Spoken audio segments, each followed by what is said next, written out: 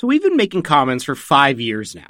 It's over 100 episodes and counting. And our plan? Well, it's to keep making more seasons, even more episodes. And when I say we, I don't just mean the Commons team.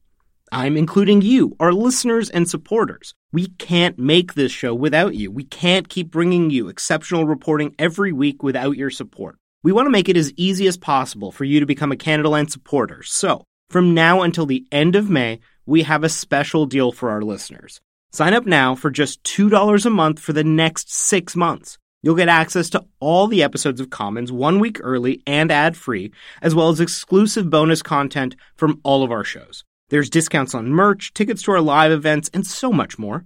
This is a limited time offer, and it's a pretty great deal that helps support our journalism. Just go to Canadaland.com/join or click the link in your show notes to become a supporter today. Hey, this is Jordan. This episode is brought to you in part by the Douglas Mattress. Now, I've said it before and I'll say it again. One of the best, and I mean the best things you can do for yourself is to get a good quality mattress. The time is now, people. Douglas is giving our listeners a free sleep bundle with each mattress purchase. Get the sheets, pillows, mattress protector, and pillow protectors free with your Douglas purchase today. Visit douglas.ca/Canadaland to claim this offer. That's douglas.ca/Canadaland to claim this offer. When you make decisions for your company, you look for the no-brainers. And if you have a lot of mailing to do, Stamps.com is the ultimate no-brainer. It streamlines your processes to make your business more efficient, which makes you less busy.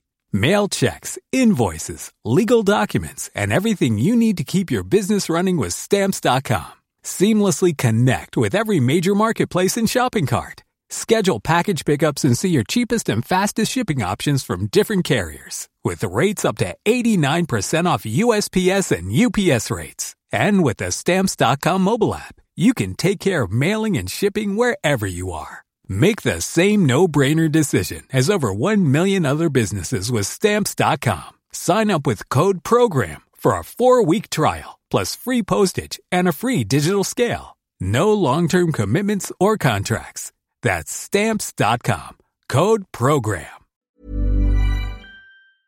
I just wanted to give you a heads up that this episode of Commons contains references to suicide and abuse, so it may not be suitable for everyone.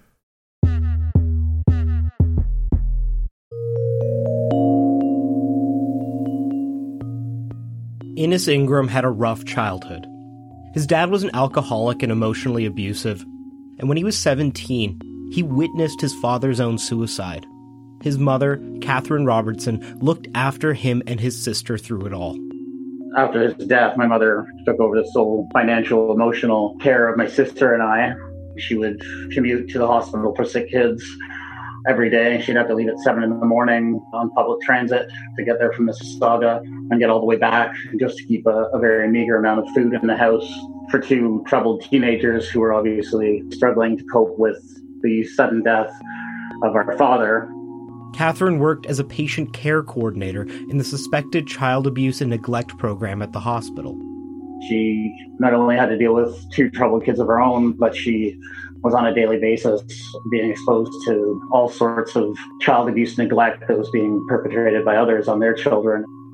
As he grew older, Innes started to realize the enormity of his mother's sacrifices. That was the time in my life when I started really wrapping my head around everything that my mother had done for me and my family. So when his mother was diagnosed with pulmonary fibrosis, a degenerative and terminal illness, Innes was determined to do whatever it took to help her through it. When he found out there was a medication that wasn't covered by her health insurance, he tried to smuggle it in from India. But I kept getting caught by the border authorities, regardless of how it was packaged. Fortunately, the government ended up extending the healthcare package to cover that medication, which has significantly increased her life expectancy. But at a certain point, it was clear that she would need to go into long-term care. After being on a wait list for 8 months, she finally moved into Camilla Care Community, a long-term care home in Mississauga, Ontario. When the COVID-19 pandemic arrived, the home was locked down like all of the others, and Camilla Care developed into the second worst outbreak in the province. Innes first realized something was deeply wrong in April when his mother told him over the phone that none of the kitchen staff had shown up to work. She had cold hot dogs for dinner that day. Infections skyrocketed, and many of the residents began to die all at once. After the first week of May, 48 people were dead, including his mother's roommate, Mary Guy. Innes became increasingly frustrated. The communication from Sienna Living, which owns and operates Camilla Care, was almost non-existent. And his mother was telling him that she'd only been given one bath in 5 weeks. My mother would never voice that she's scared because she doesn't want to worry myself and my sister and her grandchildren. But any normal, rational person would be scared living in a place where there's a mass death happening, particularly when she's in the highest risk category. What made it all worse was that he couldn't walk into the facility to help her out. He couldn't be there to give her the care she needed or to make sure she was being treated properly. So Innes started to organize with the families of the other residents. One of the first things they did was to create a memorial outside of Camilla Care for all the people who had died. A nonstop stream of people walking by on the sidewalk and stopping to pray. One gentleman that comes every day just to light candles, doesn't say a word to anyone. He just comes up, lights candles, and leaves. And the second function of the memorial was to draw public attention to the second largest outbreak in the province. Up until that point, there hadn't been any kind of intervention to our knowledge. Despite the severity of the outbreak, Camilla Care wasn't one of the 5 in Ontario that got assistance from the Canadian Armed Forces. But on the day the news broke about Army whistleblowers calling out abuses in those 5 homes, Innes decided he had to do something more drastic. And to be honest, my initial idea was to call the couple media contacts that I had acquired through my involvement with the memorial and let them know that I was going to just basically storm the gates at Camilla Care and get arrested trying to see my mother. His sister talked him out of that plan, but while he was in the shower, he had another idea. In between singing some songs, I was obviously infuriated by the Canadian Armed Forces report, so my mind obviously went immediately to what can I do about this? He'd always been struck by the story of Bobby Sands, the IRA prisoner who died while on hunger strike in Northern Ireland during the Troubles. Was also often thought that, thank God I live in Canada, where we don't need to do things like hunger strikes to draw attention to mass death. But here it was happening in Canada, and with his own mother's life on the line. So he went to Home Depot, bought himself a chain, went to Camilla Care, and chained himself to a tree. Innes Ingram was on hunger strike.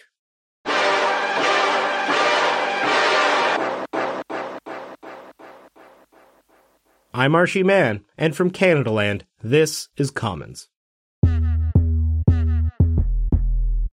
This is Canada. I suppose we like to think this is the greatest country on earth, and why am I chained to a tree? To get the government to do its job. The same day Innes Ingram began his hunger strike, the Ontario government announced that Sienna was no longer going to manage Camilla Care. Instead, Trillium Health Partners, a nearby hospital network, was going to take over. So the way I look at it is, my mom's in there not getting adequate nutrition. I'm out here not getting adequate nutrition, and me being here, even though I'm not kind of with her physically, and I can't be, I can be with her in spirit by being here and kind of experiencing some of the stuff that she's experiencing. It's day 1 of Innes's protest. He's sitting under the tree and broadcasting on Facebook Live to a growing number of supporters and friends. It means a lot, and it's giving me kind of fuel to stay out here. I didn't eat at all today. The hunger strike officially started at 1, but I didn't eat anything since last night because I figured it might create washroom issues. I'm already hungry. I'm already thirsty. Let's hope that those stories about how you can live without water for 3 days are true. Innes is quite a sight in these videos. He's a tall guy with red hair and a beard and tattoos all over, including some on his face. He's wearing all black, including a black baseball cap. He's not your stereotypical image of a hunger striker. But from the outset, Innes is clear about his demands. He wants a provincial inspection of Camilla Care, and he isn't leaving until he knows that's going to happen. I'm basically at a point where if I can do anything that I can to help my mom, I'm going to do it. And if that means, not eating for a while, I can deal with that. No water, I can deal with that. I've been through worse, and I absolutely hate that my mom's having to go through almost an identical situation in a home that we're paying for. Here he is later that same day. My body, I think, is starting to switch into conservation mode, so I'm not feeling super hungry. As you can see, I got cooked by the sun. Curse of the ginger. It's probably going to be a long night here because I don't expect that the Ford government is going to be sending out inspectors tonight. So you'll hear horns honking in the background too. There's a lot of people honking to show support. By the second day, he's clearly getting worn down. I really didn't sleep at all. I slept about 30 minutes altogether. And of course, there's construction, obviously. Thank God they stopped for a second. And for those of you that know, I have PTSD as well, so I have to take medication for sleep. I even took that, and it still wasn't able to fall asleep. But, it is what it is. Whatever conditions I'm going through, I can only imagine what the residents themselves are going through. Innes started to get messages from across Canada and even around the world supporting him. He even got one from Belfast, Ireland, where Bobby Sands and other Irish prisoners had staged their hunger strike decades ago. 2 days after he chained himself to that tree, the chief operating officer of Trillium came to see him. I communicated those demands to her, and she was very, very open to everything. But I also told her that I wanted it on paper because I'd reached a point where I was kind of done with lip service being done to the situation by politicians and the delay in actual action happening. The executive went back to the legal team, drafted a letter with their commitments, and brought it back to Innes. It was what Innes had been waiting for. He'd secured a commitment in writing that outside inspectors would be coming to Camilla Care immediately. Someone would be going in to check on the well-being of his mom and the other residents. His hunger strike was over. So Innes went back home. He ate some Chinese food and pizza donated by a local restaurant. And they came and brought us a few pizzas and some wings and everything. And, my eyes were much bigger than my stomach. I guess my stomach had shrank while I wasn't eating. So I ate about 2 slices, then passed out and ate a bit more when I woke up the next day. And as Innes was recovering, he got an email. It was from a Trillium employee who had been working at Camilla Care for the last few weeks. In this email, she outlined various abuses that she'd witnessed, things like residents being smacked, force-fed. There was one instance where someone who had passed was still being force-fed, and food had to be suctioned out of the mouth of the dead body before the funeral home came to pick it up. Innes was able to connect her with journalists at the Globe and Mail who broke the story. A police investigation is ongoing, and 4 Camilla Care and 1 Trillium staffer have been placed on leave. The allegations are almost unbelievably horrific, but other Sienna-operated homes have been facing similar ones. Canadian soldiers allege that severe understaffing and mismanagement were harming long-term care residents at Altamont Care Community, which is owned by Sienna. At Woodbridge Vista, where 23 people have died of COVID-19, a coroner found that an 82-year-old man had died of malnutrition. It wasn't the virus that killed him. It was a lack of care. And all of this came at a time when Sienna's upper management was under fire. Sienna Senior Living has fired Joanne Dykeman, its executive vice president of operations. The company says it was alerted to comments she made after a video conference with families of residents last night. Anthony, what did you hear? When the meeting was done, which we really didn't get to say very much, everyone logged off but her, and she just closed her laptop, and the audio kept going. As soon as she closed it, she called us blood-sucking class action lawsuit people. Innes thinks that's indicative of Sienna's priorities. If you just look at it just as that, okay, great, she was fired. But the fact that she felt comfortable enough with her fellow executives to make those kind of statements and jokes and engage in that mockery really speaks to the corporate culture at Sienna. She might have been the one to get fired for it, but she was also in a room full of people who thought it was acceptable. Last week, Sienna CEO Lois Cormack also resigned, citing personal reasons. According to a Toronto Star report, Sienna Living has paid out just under $40 million to its executives over the last decade. And during that same period, they've given out over $300 million in dividends to shareholders. Almost every member of Sienna's board is an expert in real estate. None of them have a healthcare background. A Sienna worker at Camilla Care also reached out to Innes with more disturbing news. She told me a story of a resident that died as a result of a fall that was easily preventable had they had the appropriate staff. We reached out to Sienna for comment about the allegations of abuse and neglect at Camilla Care. In an emailed statement, they said that they will take immediate action if the allegations are proven true, and that in the meantime, the staff who have complaints against them have been put on leave. They also noted that they had self-reported these allegations to the Ministry of Long-Term Care and to the Peel Police. Sienna says that they have a 6-point action plan, which includes a company-wide review of policies, and that they've brought on Joseph Mapa, the former CEO of Sinai Health System, to be an executive advisor to their board of directors. If you've been listening to this podcast, you know that a lot of the very serious issues in long-term care are caused by chronic understaffing. And that's gotten worse during the pandemic. Not only because staff are getting sick or quitting, but because these facilities are now locked down and families can't visit. Family members used to do so much of the work, both the physical care like feeding, as well as the emotional work to ensure that their loved ones didn't feel alone. Nathan Stahl is a geriatrician with St. Joseph's Health Network and a voice you might remember from one of our first episodes in this series. And he says the lockdowns meant to keep the coronavirus from spreading are themselves causing severe health problems. I've seen residents who have been severely dehydrated, and that's been well reported. I've seen people who've broken their hips because they've deconditioned because they're not allowed out to exercise and maintain their function, and they may never regain their ability to, return to the level of independence they had before. We're seeing people who cognitively decline, who already have cognitive impairment, and when you don't have social stimulation, you don't have programming, you don't have a routine like you normally did. When we spoke to Innes, he hadn't seen his mother in months. Long-term care residents can't even go outside to get some air. The things that my mother is dealing with and having to deal with them completely alone, being her terminal illness, loss of her roommate and friend, and also being in complete isolation, to do all that, not having her family available to come and visit and sit with her. I got one message from her saying, I just wish you could come here and hold my hand. And that's just not a reality. It's not something that can happen.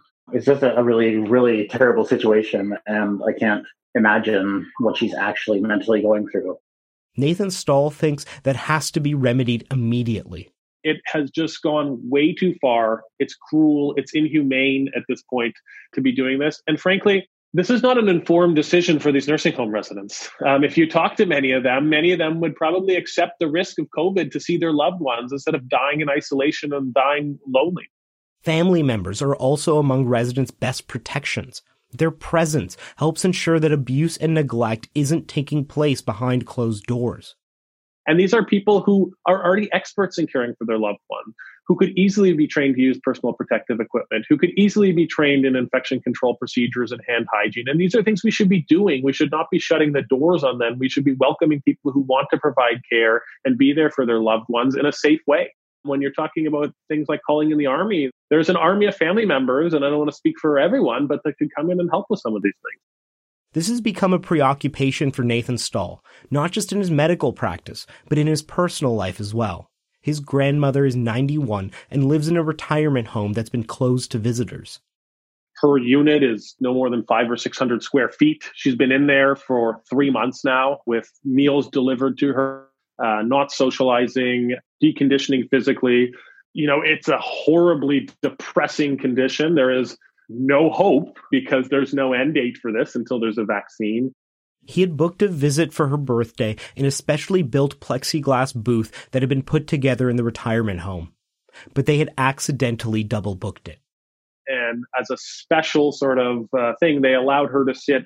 There was sort of a distance patio, so we were still several meters away from her, and she was able to see her family and her grandchildren like myself and my kids. She said for the 20 minutes that existed at this distance visit, no food, no drinks, no fanfare. This was the best moment of her year. The Ontario government recently announced that they would be allowing visitors to some long-term care homes and letting residents occasionally leave the facilities. But Stahl worries that this won't amount to much. The government has given directives, but they put this in the hands of the homes to oversee it. At this point in the pandemic, we have to realize when we put the power in the hands of the long-term care homes, they have differing obligations. And one of their obligations is to the residents, but they have obligations, particularly when, many of the homes in our province are run by for-profit entities, to their shareholders and to their investors. And at some point, you have to question, who are you doing this for, right? Because COVID-19 is certainly bad for business. Loneliness and social isolation, not as much of a deterrent for business, because often people have no option or limited options when they enter into a nursing home. In other words, if someone dies of COVID-19, that could result in a lawsuit that costs shareholders money. But if residents are driven to despair by forced isolation, that's just not as likely to end up in the courts. So there's less incentive for these companies to devote resources and care to opening up safely.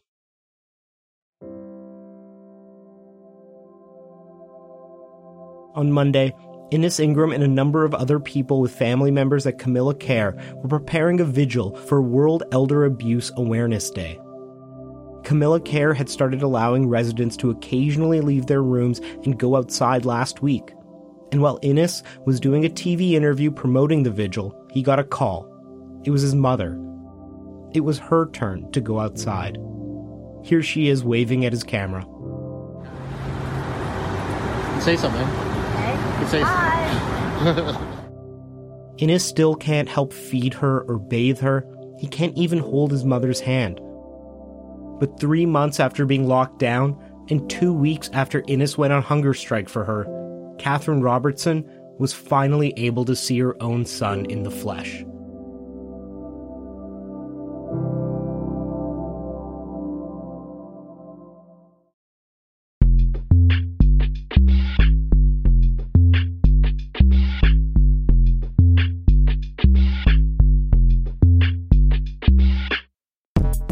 Older adults have been they've been punished many times during this pandemic. They were sort of punished early on when people didn't want to change their behavior because they thought this was a condition that only affected older people.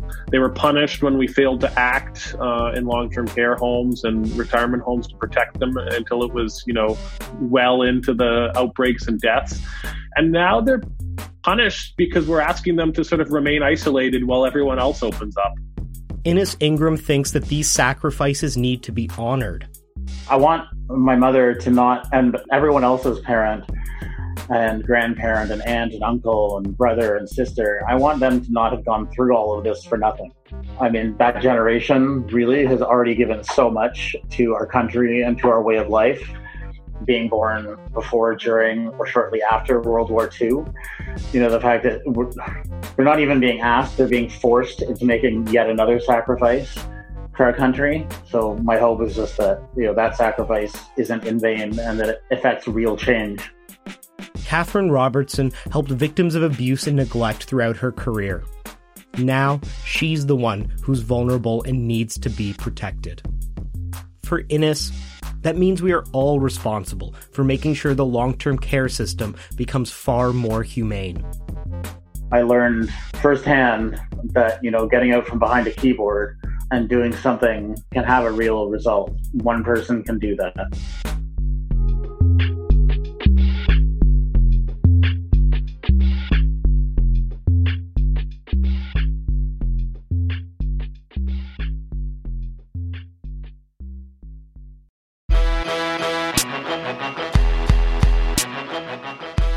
That's your episode of Commons for the week.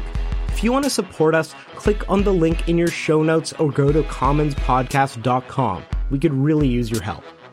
This episode relied on reporting from Sabrina Gamrot at Mississauga News, Joe Mahoney and Karen Howlett at the Globe and Mail, Marco Oved, Kenyon Wallace, and Brendan Kennedy at the Toronto Star, and many, many others.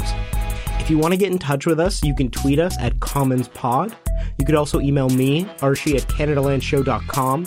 This episode was produced by me and Jordan Cornish, with additional production by Tiffany Lamb. Our managing editor is Andrea Schmidt, and our music is by Nathan Burley.